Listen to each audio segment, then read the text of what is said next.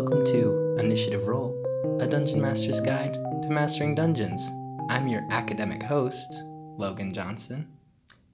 And I'm your non-academic dungeon master, Nathaniel Johnson? I mean, I guess you can be non-academic. Let me give you the deets, the scoop, listeners at home. I recently became a man of the sciences. I have attended a university. I have become intellectually edified. I drink LaCroix and other seltzer waters. I guess what I'm trying to say is I've transcended the common man and become your typical Renaissance man of great learning and astounding wonder. Now, is this the university that you were formerly not allowed in? Yes, that's correct. Oh, okay. And let me tell you what it feels like to come back. You know, people ask me that. Hey, how does it feel now that you're back in college? I would like to stress it's not college, it's a university. I'm a man of the academia now. But, hey, this is serious. If you could please just restrain your tone. I'll tell you what it feels like to come back. You know that scene in Big when Tom Hanks wishes on the Zoltar? I feel like I've done that, and I've now woken up the next morning as an adult. In a little twin-size bunk bed. Right, exactly. And now I'm going to go on a rollicking adventure.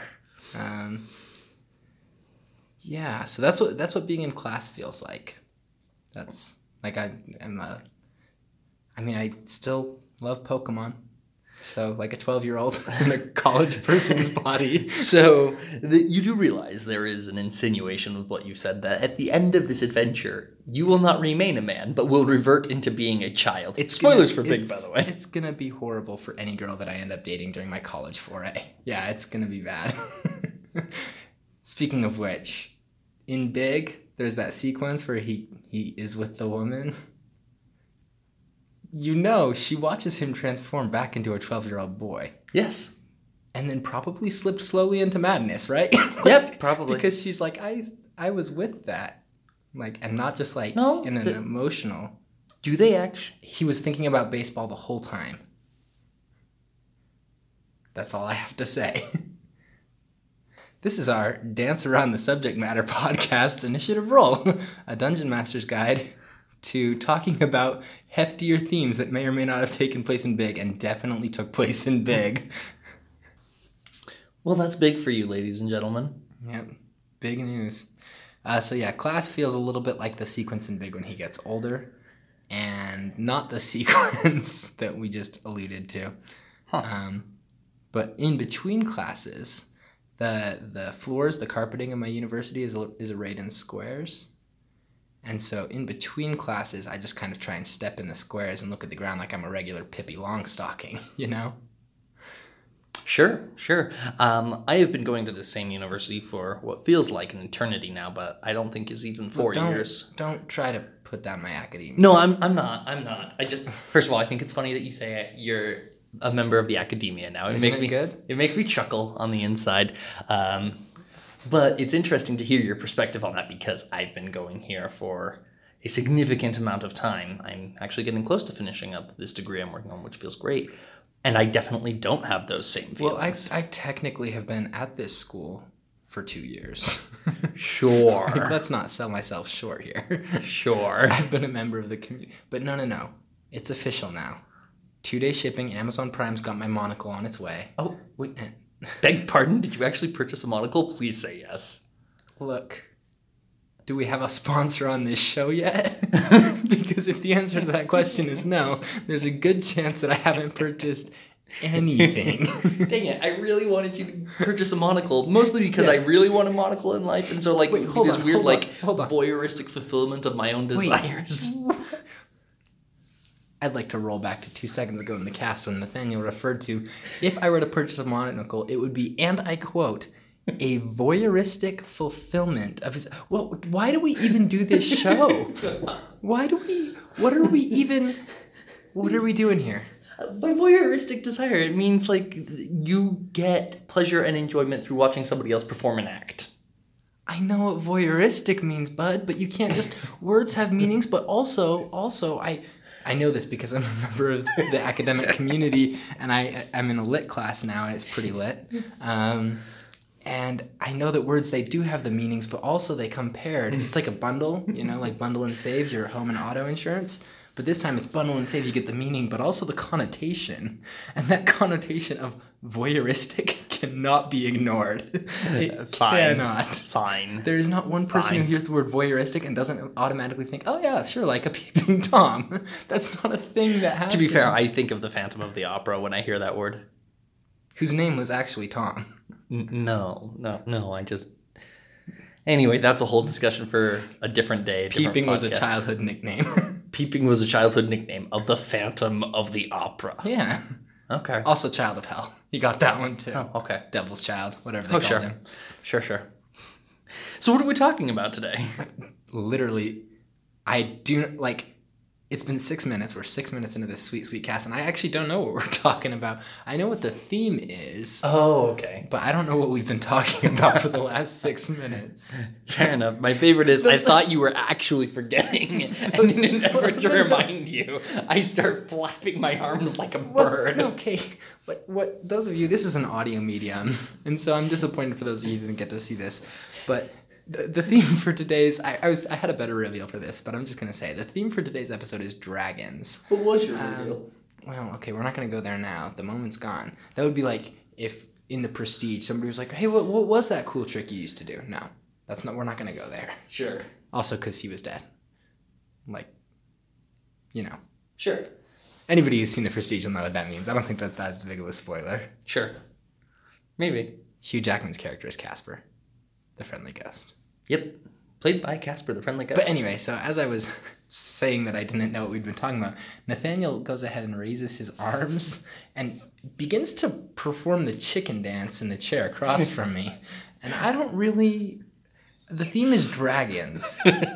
Now, I want to be there when somebody sees the chicken dance, separate from the music, of course, and thinks, oh my gosh, this is a regular, Dothraki dance to summon the mother of dragons' pet dragons.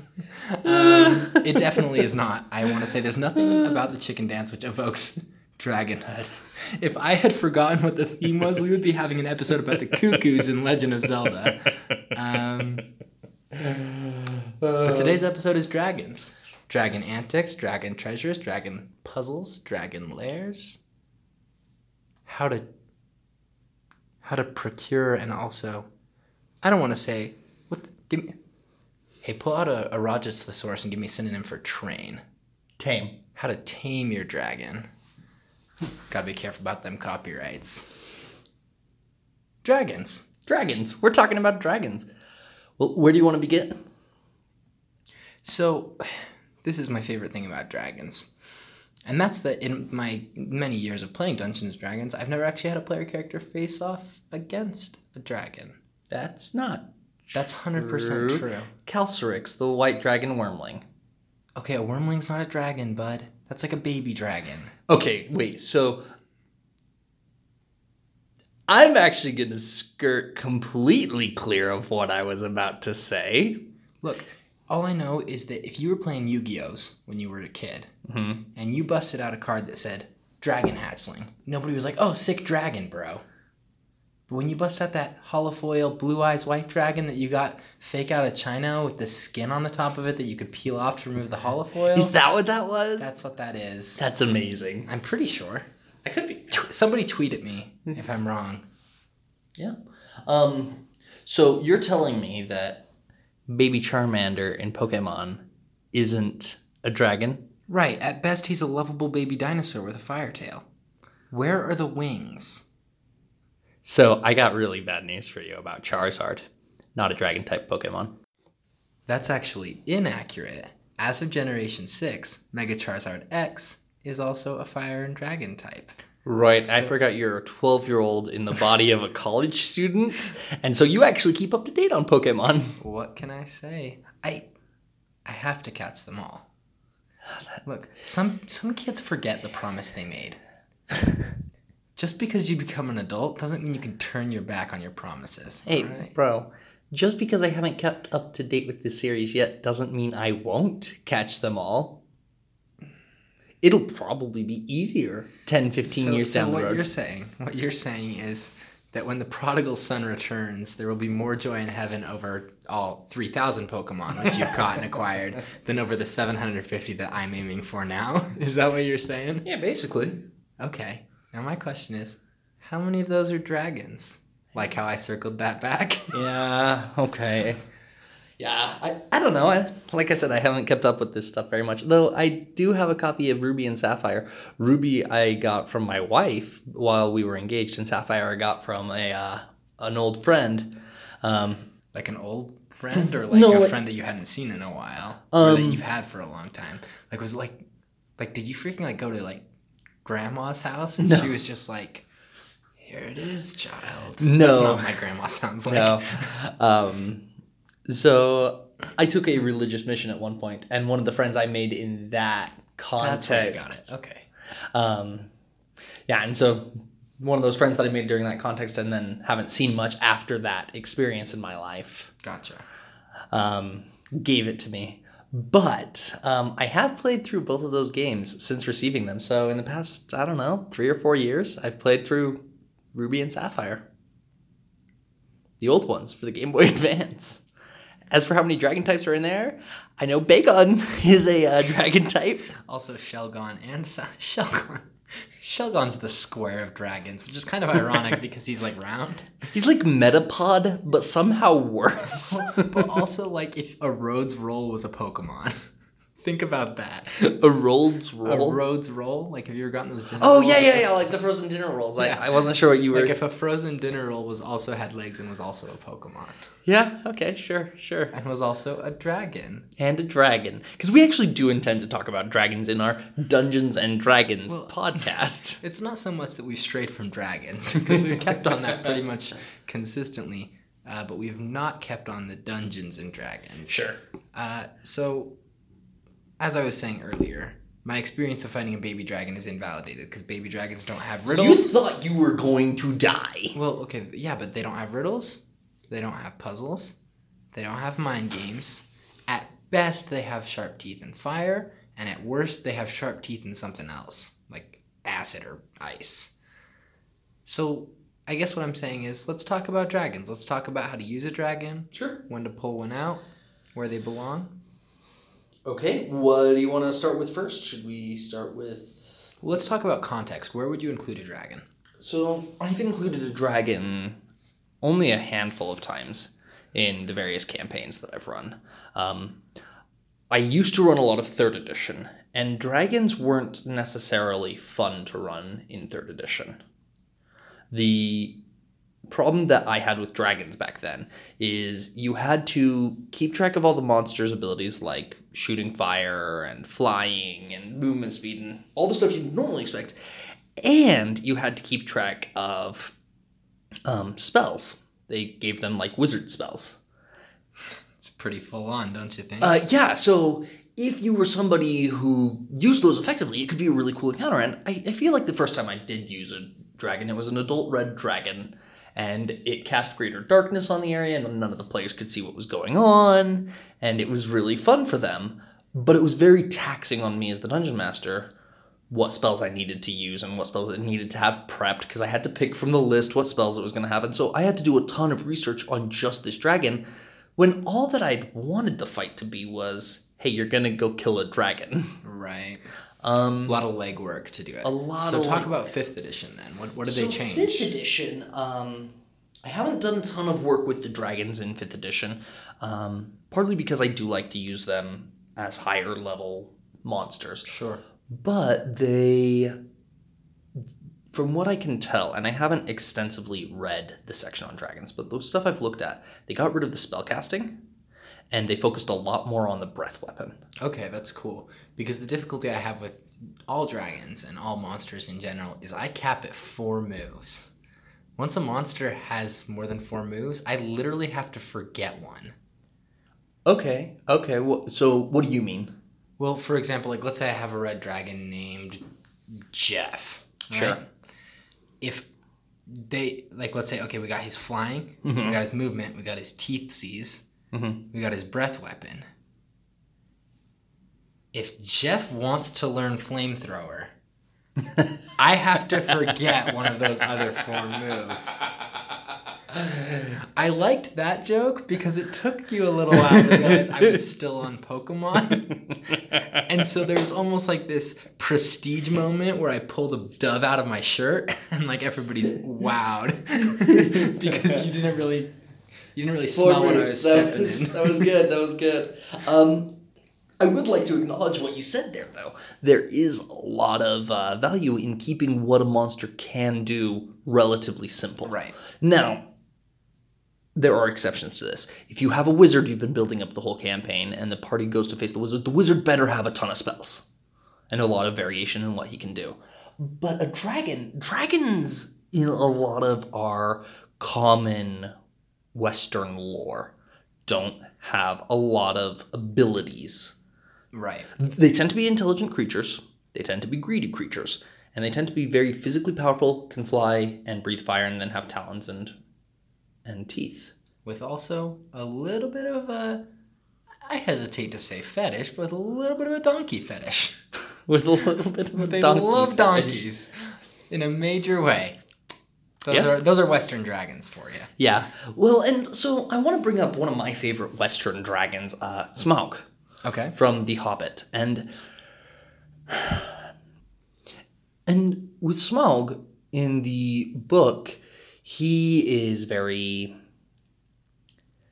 self-confident and prideful. Totally. Self-confidence. And he goes on kind of a brag fest to the invisible Bilbo Baggins and shows off all the things he can do. And they basically come down to the physical strengths he has. I have kept this in. The Invisible Bilbo Baggins is my favorite Amazon Prime original TV show. Continue. Dang it. Now I want that to be a thing. Well, They've just got acquired Lord of the the rights Rings. They've to got Lord of the Rings. The Invisible Bilbo Baggins. It's coming. Dang it. But no, he shows off how powerful his wing strength is and how powerful his breath is and his tail and the things that you know what a dragon looks like, and you know that they breathe fire, so that's all you need to know. And then generally they're hyper intelligent. And so most people can remember that. Most people can keep those things in mind. Homeboy does get taken out by one arrow, though. Yeah. One solitary Black arrow. What? Get wrecked. It's a black arrow through a weak spot in the heart that I think like a little bird tells him about. A little bird told me you got a little bit of a heart murmur. Gosh, so I love the works of Tolkien, Okay, but hey, what? Don't take this the wrong way, but if you ever get a heart condition and I find out from someone other than you, that's how I'm approaching you about it. Hey, so a little bird told me you got a heart problem. And then I will promptly shoot you with a black arrow. Oh, thanks. I appreciate that. It's how you want to go. Don't pretend it isn't. Anyway, so Smaug though is this impressive character, and Tolkien describes him as the smallest and most pathetic of the dragons. Interesting. Yeah, there were 7 dragons. Blah blah blah blah blah. Nerdy Tolkien stuff. Yeah, don't go too deep in the nerd stuff on this cool podcast. The largest of the dragons was the size of a city. Well, okay, that doesn't inform too much about the narrative, though. No, Silmarillion's a weird book. That's all I'm going to say. There are, like, a lot of cities. Well, okay, but think of your standard modern city. They vary pretty widely Fine, in size. think of a large mountain. Like, are we talking Everest? Are we up to Olympus Mons? Or are we Hawaii. Just Kilimanjaro? Hawaii. Picture the island of Hawaii. I'm probably exaggerating by a little bit. Hold on. You're telling me that Bilbo Baggins knew a dragon the size of Hawaii and he still couldn't win the Game of Thrones? What? No. You have gone so far afield on this. No, but the point is, Smaug was supposed to be the least powerful of the dragons, and he ruined an entire dwarven civilization and terrified the human population nearby. You've got something to say it. Yeah, I just can't remember. Was Peter Dinklage there? Was Peter Dinklage there? Did he show up for that one? Hang on. I don't think so. But I feel like that's something he wouldn't miss, right? Like, that's like Maybe? a standard Dinklage outing. That's Yeah. like a normal Tuesday night for Peter Dinklage. Is like, hey, let's go with this dragon. Who, like, I love and respect as an actor. I think he's fantastic to watch. If you but, like, can't tell, that is a standard I'm thing. still looking for crossover between Game of Thrones and The Hobbit. You want to know what the crossover is? It's Peter Dinklage, right? He's got to be in it. No, it's George Railroad Martin and J. Railroad Tolkien. Their There's middle your names. crossover. Well, I think the fact that they both had RR meant that they were just brothers, right? Right, something like that. But anyway, that's what I picture when I picture a dragon. It should be something that sits on a horde and is intelligent, thinks a lot of itself, and likes being praised, but also isn't afraid to eat you. Yeah, and I think when you're looking at it from like, okay, well, how do I, like, have I crafted a good dragon for my players? This is a good litmus test. Right. And the ultimate, I think, like, if I could boil it down to one question, that question would be, could, theoretically speaking, my dragon be voiced by Benedict Cumberbatch? And if the answer is yes, then you've nailed it. Like, you've hit Sure. the dragon. Sure. Is that what you're trying? Because, like, he plays... I would rather use the voice from the 70s cartoon, as weird as that is. No, but the voice of the 70s cartoon is basically perfect. The voice of the 70s cartoon's Netflix, not Amazon, right? No, but the Hobbit cartoon they made in the 70s, Yeah. the dragon voice in there is fantastic. And that's no disrespect to Benedict Cumberbatch. I thought he did great as well. He also is great at playing arrogant people, which is kind of what I was digging at. Right. He plays a lot of arrogant well. people. And very well. And he plays them differently. Yeah, it's As a cool. side note, the fact that there is a significant difference, for example, between his interpretation of Sherlock Holmes and his interpretation of Smaug and his interpretation of Khan and Right. various other characters, that's really cool. And what's his face from the Imitation Game? Right. Computer guy. Mr. Computer. Turing. Alfred. Not Turin, because that's Turing. the Turing. I was like, not Turin. That was like I'm not sure on the first that was name. the Catholic Shroud. Alan Turing. Alan is his Turing. name. You're right. Mr. Computer. Anyway, the point is there. He does fantastic at playing a lot of different types of arrogance. But I think that, like you said, the representation of a dragon and that kind of arrogance is really important. We were talking, though, about 5th edition and the changes they made. And one of the things they did is they answered, for me at least, and gave me a good mechanical reason for why a dragon wouldn't always use its breath weapon. Okay. Because the breath weapon is the most powerful weapon a dragon has, pretty Right. consistently, and it's almost always going to be the best choice. Why would they not just breathe fire every time? Or lightning or acid. Or what frost. have you. And the way they work it in mechanically is that it takes time to recharge the breath weapon. Now, what you have to do is you roll a 6-sided die, and on a 5 or a 6, and you do this every turn of the dragons, on a 5 or a 6, it has its breath weapon back. And it's that simple. Gotcha. So 33% chance. Right. Which means it could be breathing fire literally every turn. I'm saying fire in place of breath weapon. You hopefully understand that there are still the other types. But there's also a chance that it uses it once and dies or the party runs off before it ever recharges that breath weapon. Right. Because you could roll 1s, 2s, 3s, and 4s 10 rounds in a row. Gotcha. Okay. So that, I think that plays pretty well into dragon combat. Yes. And it sounds like for 5th edition, they made a lot of design changes that make dragon combat a lot easier and a lot simpler. Right. And I think that those decisions, what's important about those is it makes it more fun as the DM and for the players. Right. I think it gives you a little more freedom as well to do things with the dragon itself Absolutely. from a role-playing standpoint. One of my favorite things about 5th edition in general is that it pulls away from a lot of the rules and it hits things more simply and gives you more room to role-play who you want to be as a character and what's going on. So I want to talk a little bit more about this arrogant attitude and kind of how the dragon interacts with the player character. Okay, sure. Right?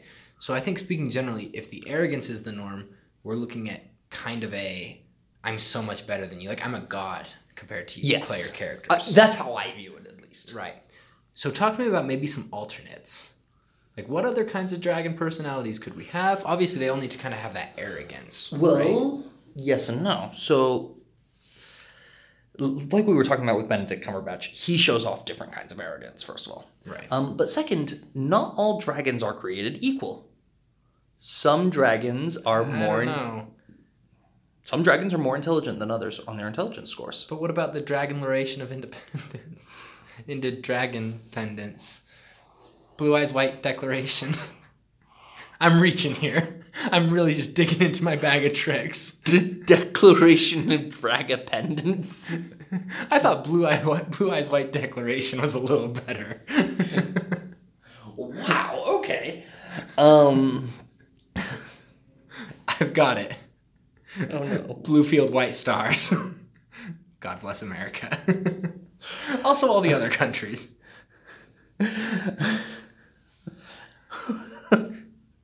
Okay, sure. So not all white dragons are dragons created equal. Right, so white dragons, for example, I believe have an intelligence score of 10, Yeah, which is just like average. Dumb as a stump. No, that's just an average person. Yeah, but no player characters there. Not Unless necessarily they're, like, true. intentionally supposed to be dumb, right? Right. But But most dragons have a much higher intelligence. I think all of them have high strength. I'm not sure where dexterity falls, but there's a lot of variation in the ability scores between dragons, and I believe that red and gold dragons are the strongest, and those are your fire-breathing dragons. gotcha. But again, I'm not positive, so don't quote me on that.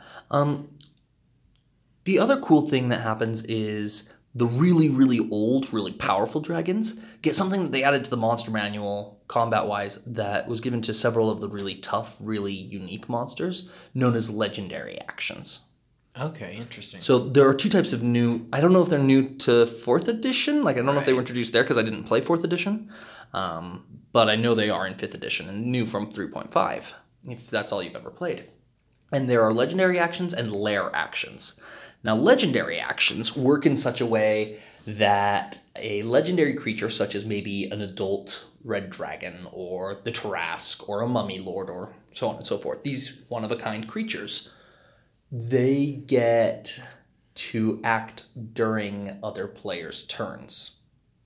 Not as a reaction, they just get to do extra moves on people's turns. Interesting. So they might get, for example, 3 legendary points around, and they'll have a list of 5 different options they can use those legendary points on.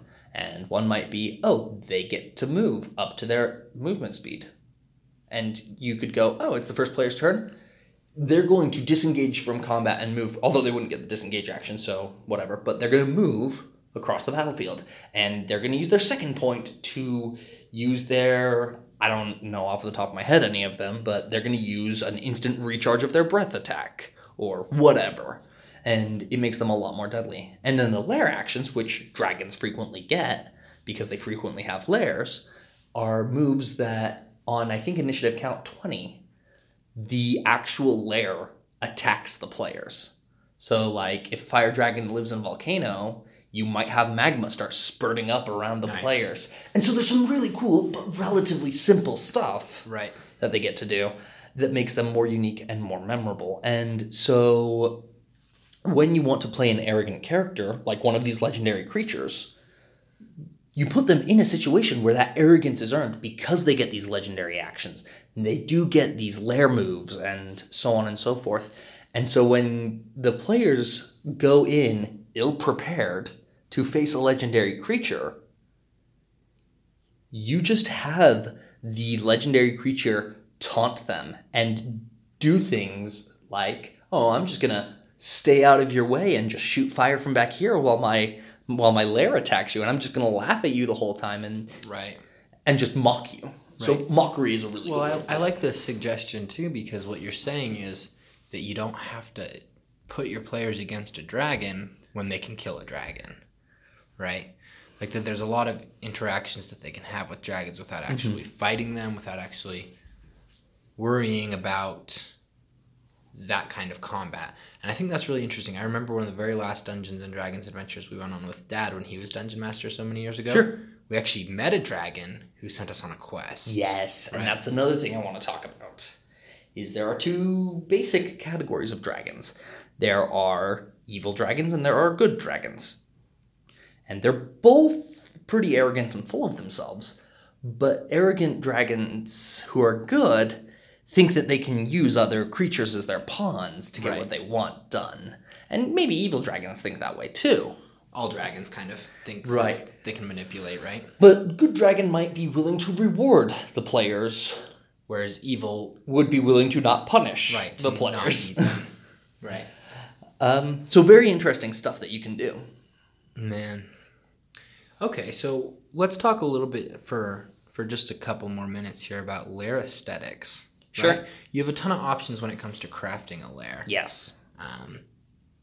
What do you go for? Do you try to aim for something elemental like you suggested earlier, like the volcano? I remember when we did have the wee babe dragon Calcerix, which was silver?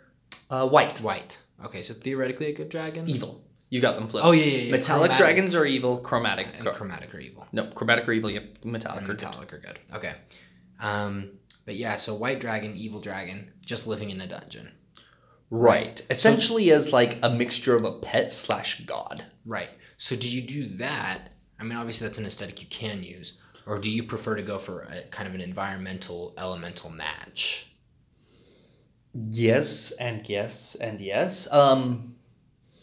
Typically, if you're going to have a dragon, it's something I like the players to build up to, that they can think about. So I like a little bit of, oh, this is a place that they maybe took over, or a place that they've been bringing all of their spoils. And it's really a case by case. And I think about the campaign setting, and I think about the type of dragon. But in a nutshell, if it seems weird to the players that this is going on, it's probably been done wrong.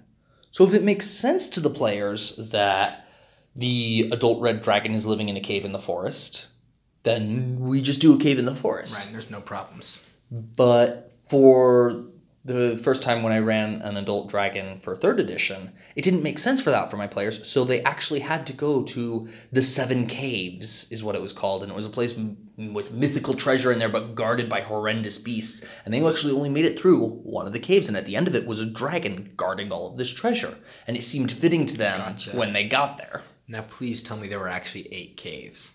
No. Like you got to the end of the 7th and there was just like... No, they only made it through one of the 7.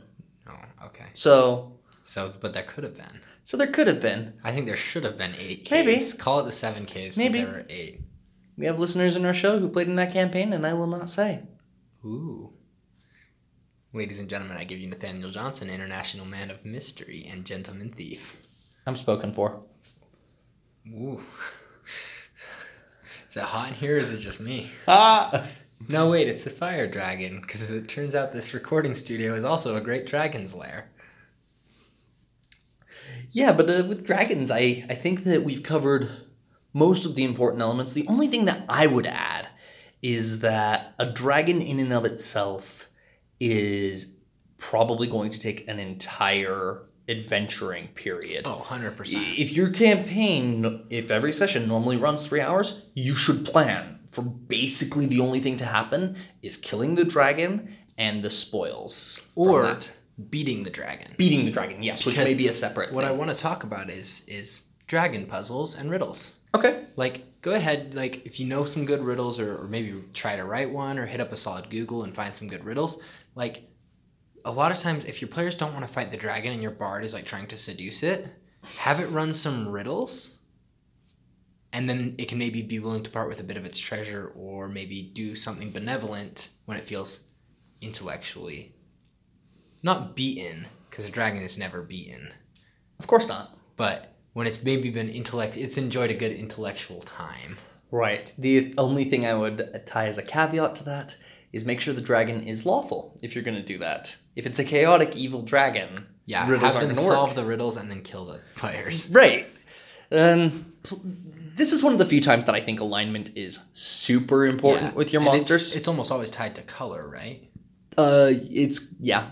So the good dragons, like we said, are all metallic, and the evil are all chromatic, and then the color changes whether they're chaotic or lawful. Yeah, so obviously you're free to subvert those instructions in the monster manual whenever you want, but maybe, like, when you're first starting out, be sensitive to what color of dragon you're picking. If you really want a dragon that, say, shoots fire but is not what a red dragon or a golden dragon does, make up a new dragon? Right, make up a new dragon or just change the alignment, right? Yep. But ultimately, be sure that that's accounted for. Yes, like, absolutely. think about the dragon's alignment before you do those kinds of things and so on.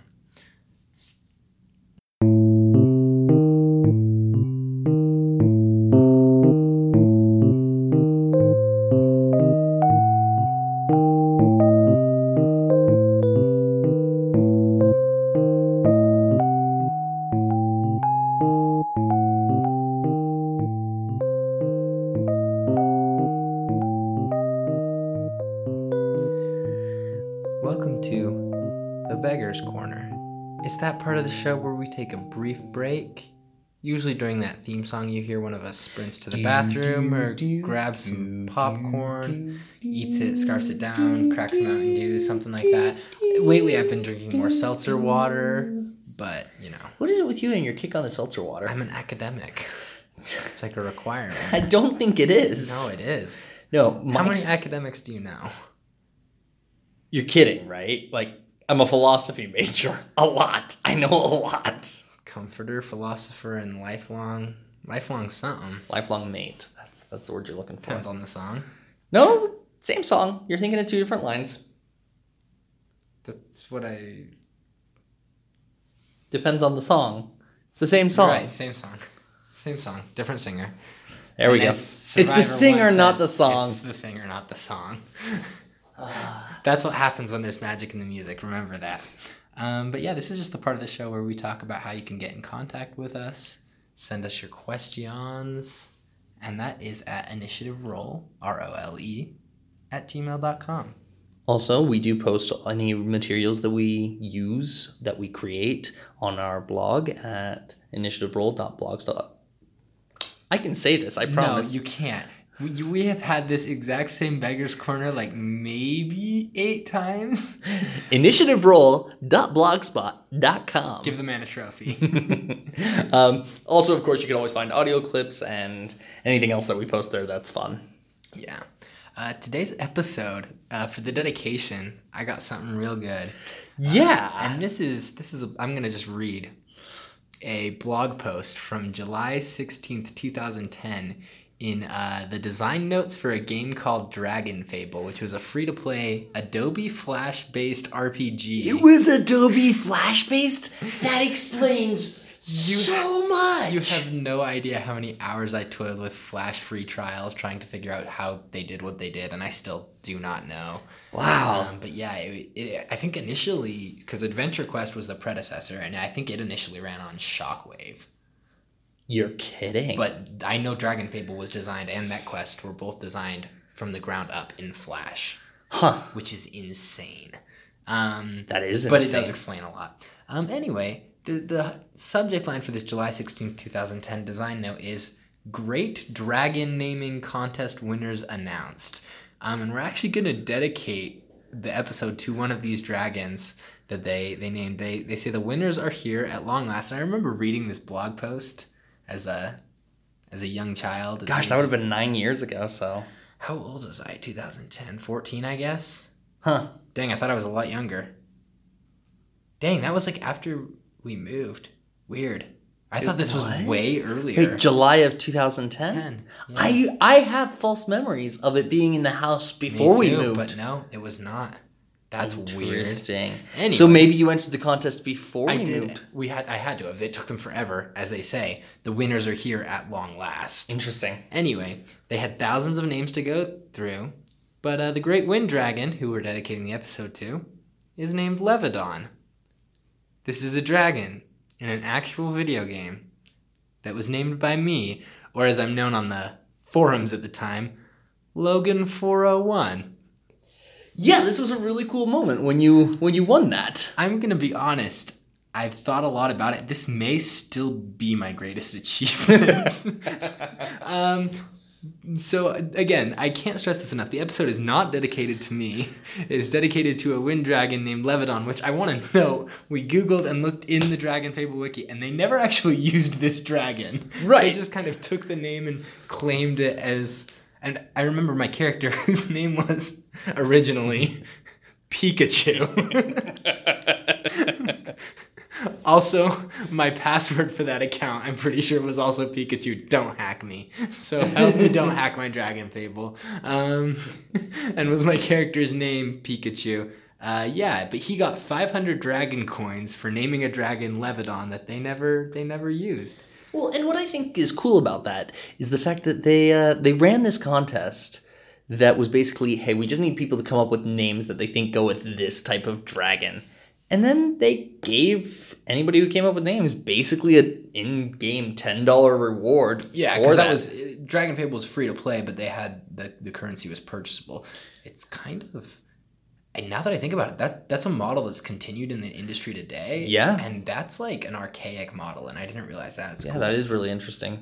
I mean, I don't love it, but it is interesting. I freaking hate it. It's the worst. Yeah, because they had two currencies, and the second one was purchasable, was basically the only way, or win contests like this. And that was kind of a cool moment for us when you won that. Yeah, I also want to just give a couple shout outs here to some other dragons on the list. One of the long running jokes in Dragon Fable was that there were the elemental dragons, but one of the elements was bacon, and that was like I forgot about that. Their farce of a element. Anyway, wasn't it like a weird ninth element or something? Yeah, which probably the 10th actually, because you have to skip over the 5th because that one was love the whole time. Anyway, the Great Bacon Dragon was named Squeal, Skweel. And the Great Stone Dragon, which is a great Mulan callback, the Great Stone Dragon was straight up named Kratos, which, like, I think technically you can do, but, like, his name's Kratos, like God of War Kratos. Right. God of War was huge in 2010. Maybe not, actually. When was God of War 3? Dude, I don't know. I've never played the series. It's not important to me. Fine, I guess. Anyway, the takeaway and the point of this dedication, the Great Wind Dragon Levidon was the coolest one. Don't name your dragons or your pets Kratos. Ever. It's taken.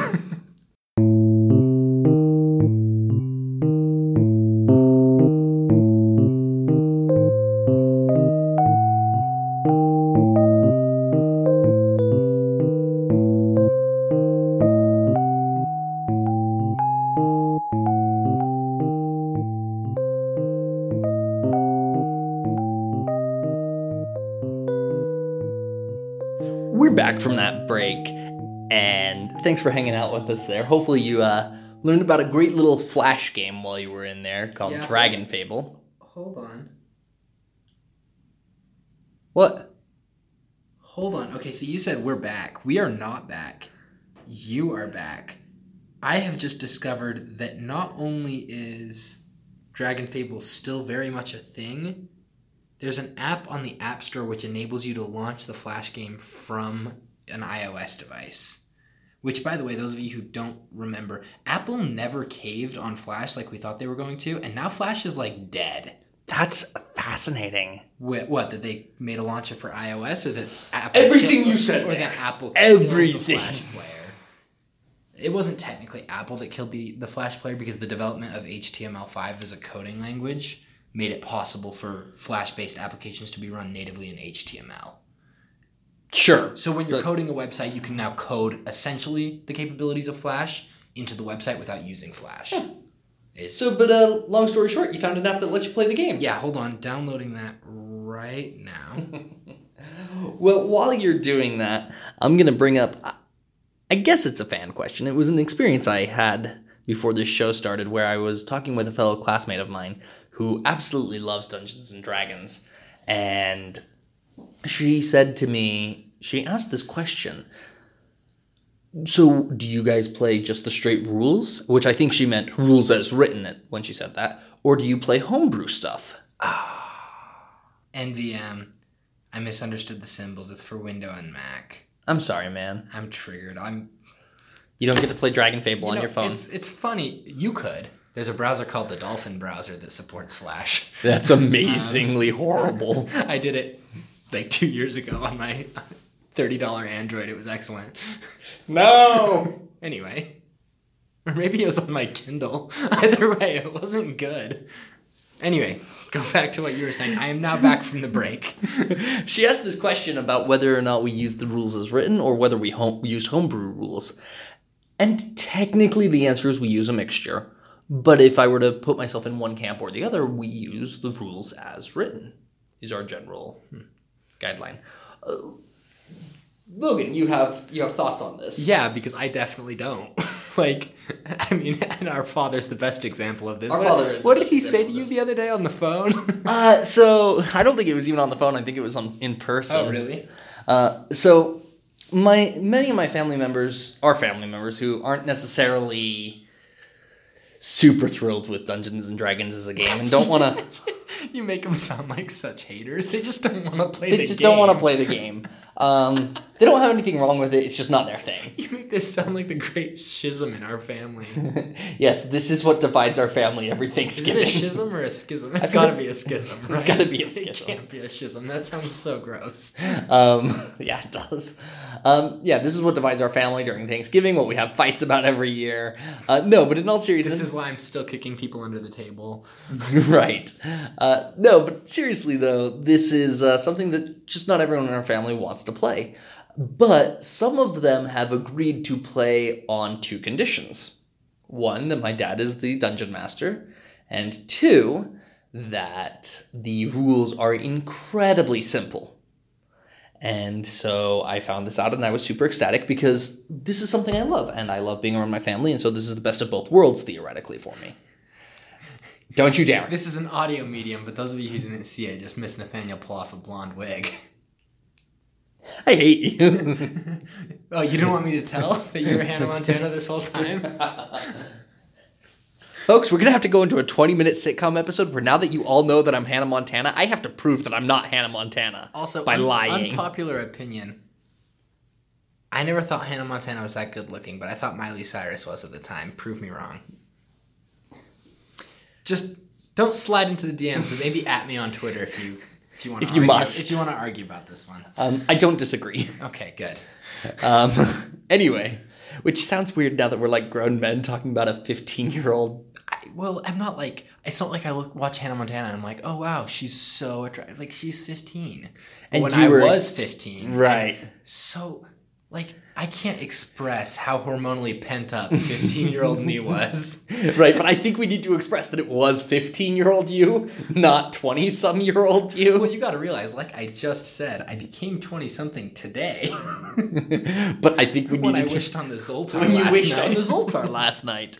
I just think we needed to make that really clear, though. Yeah, sure. Yeah, and also that current me is not into any form of Miley Cyrus. Fair enough. I'm not that into modern Miley Cyrus either, though she's done great work on The Voice. Oh, has she? I don't watch it, so I don't know. Anyway, that aside, ideally having my family play Dungeons and Dragons is the best of both worlds, like I said. And oh, come on, there's got to be another way you can say that.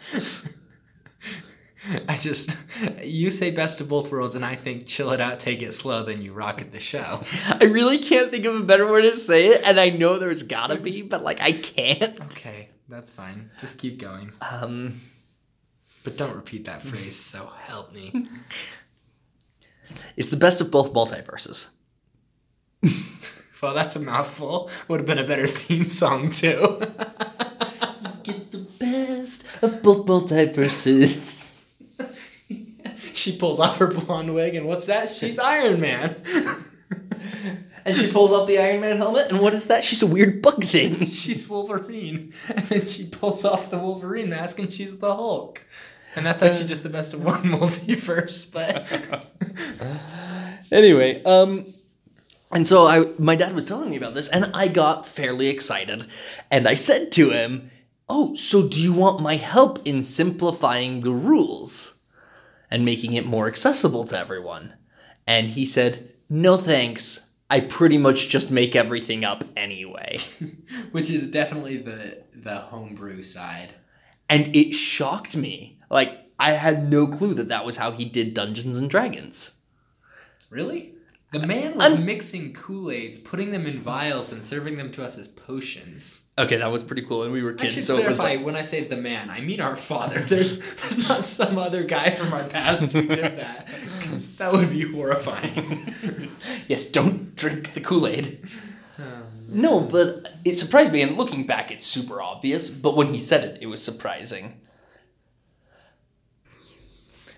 So, I was just kind of stunned that he basically homebrews everything. Sure. Though it makes a lot of sense, like, sure. Especially for kids, right? Yes. Or people who aren't into that heavy rules life. Right. In fact, there's a lot of RPGs out there, like Monster of the Week, that are focused way less on rules. Or is it called Monster of the Geek? I can't remember. Either way, it's a good name. Yeah. and they're focused way less on rules, and there's just a couple simple dice checks to determine what happens in the narrative, right? So that's not necessarily the kind of thing, but yeah, you as a dungeon master, I would agree, tend to go more on the strict rules. Right, and while there's obviously moments where I make up my own rule for something, I try to follow the rules as written because my philosophy on it is that then anybody can join into my game, look in the rule book, and basically not have to worry about how I run the game. So players, for example, I do this all the time. They want to purchase things, and they say, hey, where can I purchase this item? Or can I purchase this item or that item? And I just say, hey, look, just look at these pages in the book, and whatever's there, you can purchase it for prices listed. And sometimes I'll manipulate things like that, and I'll say, oh no, you can get it for a tenth of the price for this reason, or everything's double price for this reason. But I prefer to do that. And I mentioned this to this classmate of mine, and they said, oh, that's really interesting because our shopping experiences sometimes take entire adventures. Whoa. Like entire sessions are just spent on... No way. And I know how that can happen because you go and you're getting a ton of gear for your big adventure that you're going to go on, and you're haggling prices, and you're trying to actually find where you can get this stuff. Sure, and I imagine that works well for some people, right? Right, and I think there could be some really fun aspects to that. For instance, I know in Greg's campaign, my character Fear has a motivation to create new spells. And when I say create new spells, I don't mean add new spells to his spellbook or to his knowledge. I mean create... No, that's too mundane. Right. I mean create his own new spells named after him, which he and I have worked and homebrewed a spell for, and I'm very excited for my character to learn that.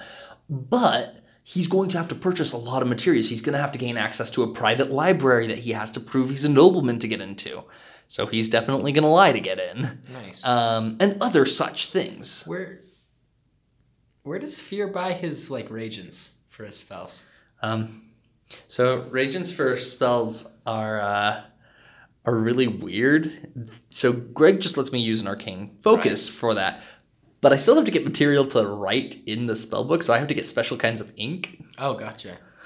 Which I think is a really fun mechanic, actually. I love that mechanic of Wizards. I don't want to turn you off from wherever Fear's been buying his stuff. But I heard a rumor about a great store. Yeah? Anybody feel free to use... So help me use this store name in your campaigns. Noah's Arcane. It's so good. I'm so proud of myself for that store name. You know you're going to have to tell Greg that Noah's Arcane exists. Noah's Arcane. This is not just... I mean, he's going to listen to this podcast, so he's going to find out. This is not a store. Noah's Arcane is not a store. This is a trans-dimensional place that appears in any campaign setting. I'm gonna establish some constants. I'll do a write-up about Noah's Arcane, and I'll put it on the blog for anybody who wants it. Okay. It can be a store. It's just too good of a name to not exist universally. Fair enough. Noah's Arcane. I think that would be kind of fun if both Greg and I had it in our campaign. That could be It's kind of a fun joke because it's like Noah's Ark, but also... You're kidding. You actually explained the joke? Well, yeah, that's like rule number 1 of don't do... Well, that's for all of our audiences who aren't Christian. Or Jewish or Muslim. So anybody who's not one of the monotheistic traditions. That's what I'm saying. Okay, that's fair, actually. Okay, and that's fair. I just refrained from a poor taste joke about them all going to hell, which I don't think they will. So. Fair enough. We are not going to get into religion on this podcast. We promise. Noah's Arcane. Noah's Arcane, a reference to the biblical story of Noah. Says the guy who is not going to get into religion. Well, that's about going to do it for our academic Pokemon-related show today. Yeah, we're a little busy with the school semester starting, so it's a bit of a shorter episode. Is it? Because I feel like it's going to be pretty much right on point. Maybe after we go through all them rough edits. Yeah. I mean, let's see. We got... What are we at? 35, 40... Yeah, we're in the 50s. We're landing in the 50s. We're landing in the low to mid-50s. What, do you hear that? What do I hear? It's the missing 7 minutes of our episode. They lumber closer. They're peeling off the walls and falling from the ceiling, and you realize It's time to roll initiative.